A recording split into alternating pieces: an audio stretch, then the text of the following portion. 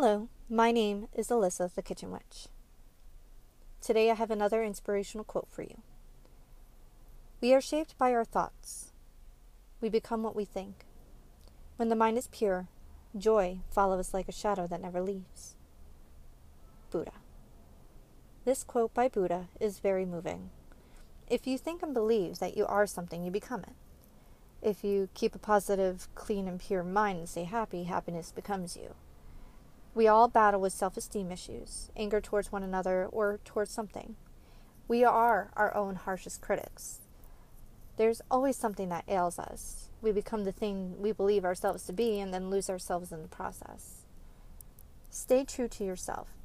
Be yourself. Never be afraid to be the best person you can be.